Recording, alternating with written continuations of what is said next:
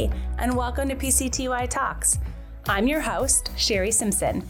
During our time together, we'll stay close to the news and info you need to succeed as an HR pro. And together, we'll explore topics around HR thought leadership, compliance, and real-life HR situations we face every day. Holly, thank you so much for taking a few minutes of your day to sit and chat with me.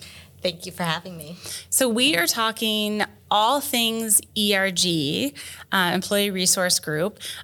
This is obviously a passion of mine as a co-chair for our ERG for women inside of Paylocity. So I'd like to start with, why are employee resource groups so important? Well, employee resource groups bring a very dedicated lens to all the different things that we do at the County of San Diego. We have 11 ERGs within the county. We have one that's being built at this time, which is close to your heart. Yes, at this point, we don't have a women's group yet. Wow. It's in the funnels. We have some very passionate individuals who are helping to get that going, and we hope, I guess I should say, ideally it'll launch within the next year as well. But our 11 ERGs are usually more culturally based, I guess you could say, in that sense. But we also have our veterans group and our emerging work group and all of those different pieces inside there. And we're excited now to have the women's. We have Diversability, which is all the accessibility groups inside there. So our ERGs started off probably 20 plus years ago with our Latin American ERG, and now it has grown into all of these many beautiful voices that come to the table. In the county, we use those voices as a sounding board a lot of times. However, for a while, they were all singular, right? And I know a lot of different industries, they have their ERGs, and it's like, look, we have people and they're diverse. Check mark, here's ERGs. But what are they doing? How are they feeding the life of an organization? So a few years ago, the county said, all right, how do we bring all these voices together to have multiplied impact? So we have an ERG council. The presidents of all of our ERGs meet monthly, and they get together on different initiatives. One of the things that our team, so I sit in the Department of Human Resources and the Equity, Diversity, and Inclusion team that brings an internal lens to all things that we do.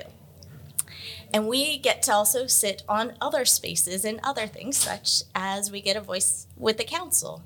And we've helped to assist them in creating a united internal network, a quarterly opportunity for mentoring. It's a passive mentorship, but they bring in their leadership and they talk through, and it's bringing to the 20,000 plus individuals at our county a way of looking at what it looks like to build your journey as a career. So that's one of the few things that we do. Wow, 11 ERGs. I feel like we're a baby ERG organization when I hear that number. So that's exciting. I mean, I know that there's so much out there when it comes to really hearing the different voices of your employee population. And it's been exciting to hear, just as I've networked with other HR professionals, the different types of ERGs that exist. You know, one of the things I think that we all struggle with when we think about ERGs is increasing participation. And I heard somebody recently talk about, you know, specifically in a women's ERG, is having representation of everybody in that ERG, even men, is so important because you're talking about inclusivity. You know, with 11 ERGs and now almost 12, how have you really worked on making sure that there's robust participation in each one of those groups and the initiatives that they want to accomplish? So I will say that with COVID, like many things, we saw a reduction in participation. People were scrambling just to cover basic life, right? Figuring out what that looks like and how to cover their own mental health, their physical health. So we're building back up in a lot of our ERGs at this moment, but we do have a way that they've come up with. You can buy into, I guess, or you can join all at once. So there's an all ERG pass. Wow. Which means if you have trouble choosing which one do I want to participate in, you can do the all ERG pass, which means what's calling to you in each of these might be community service. And there might not be a community service ERG, but you then join in to all those opportunities throughout the ERGs, and it's like a build your own adventure. And when you feel completely connected, or you want to be more connected with a group because they're more in line with the values that you bring to it, you can participate a little bit more in that space, or even just say, okay, I'm going to back this more by becoming a board member, by going off for an officer's position, and that sort of thing. I loved this morning at that opening session. I'm not sure if you were in here, if you got to participate in it, but Sint from the Mavs was talking about her expression and her experience with sitting around having coffee with a lot of the guys who are board members and talking about, okay, I see these gaps, and they came back at it and said, we're already full members of these ERGs. Just because it doesn't say my title doesn't mean it doesn't speak to me. Yeah. And I wish that that was the verbiage around all ERGs. It sounds like with the model that you guys are using, that you've opened the door for a lot of intersectionality while also supporting, individual goals of ERGs. And that's an assumption on my part. Does that seem to be true for you? Correct. Like, the hope is that where you see yourself reflected, or where you see your values being modeled, that's where you're going to participate. And we're hoping that ERGs will pick up even more, because there's this draw to and for connection that we're seeing all throughout our organization. And from what I hear on different podcasts and everything else, belonging is necessary, right? It's part of the fabric of us as humans. And ERGs feed into that in ways that sometimes organizations just can't. But what we have at the county is a little different, and that's kind of what we're talking about tomorrow in our talk, is our champion network. That internal network happens in everyday work life. So our ERGs are nonprofits that are affiliated with the county itself. So each ERG is its own nonprofit. And then inside the county itself, since about 2014, when a task force came together, they decided there needed to be something more robust. If we were really going to move the needle on this, if we were going to have equity, well, not at that time, it was just diversity and inclusion right. At that time. If we were going to have diversity and inclusion really mean something for the county, it had to be spoken of and through and for at every level, in every space. And so we had a D&I task force come together, and they came up with a strategic plan, and they laid down the foundational work for the county. And that did two things. It opened up the D&I Executive Council, which gives us more of the operational view, seeing it threaded at the very highest levels of our organization. And they said, well, that's not enough. It needs to come from every direction. And so what way can we do that? By identifying departmental champions all throughout, and seeing how we can get a united, consistent voice. And that looks like every department or office throughout the county, which is about 60, have departmental champions. And those champions have committees so that in every division, ideally, people are speaking of the same information. And then support resources go out so everyone's kind of on the same page at the same time and moving forward. So I'm going to ask a very tactical question next, because as I hear about this seems like there's going to be a lot of change management involved and a lot of communication. How do you make sure that all the information that all your ERGs are doing can come through these champions in a way where it doesn't get drowned out, or it's not like, okay, yeah, there's another thing.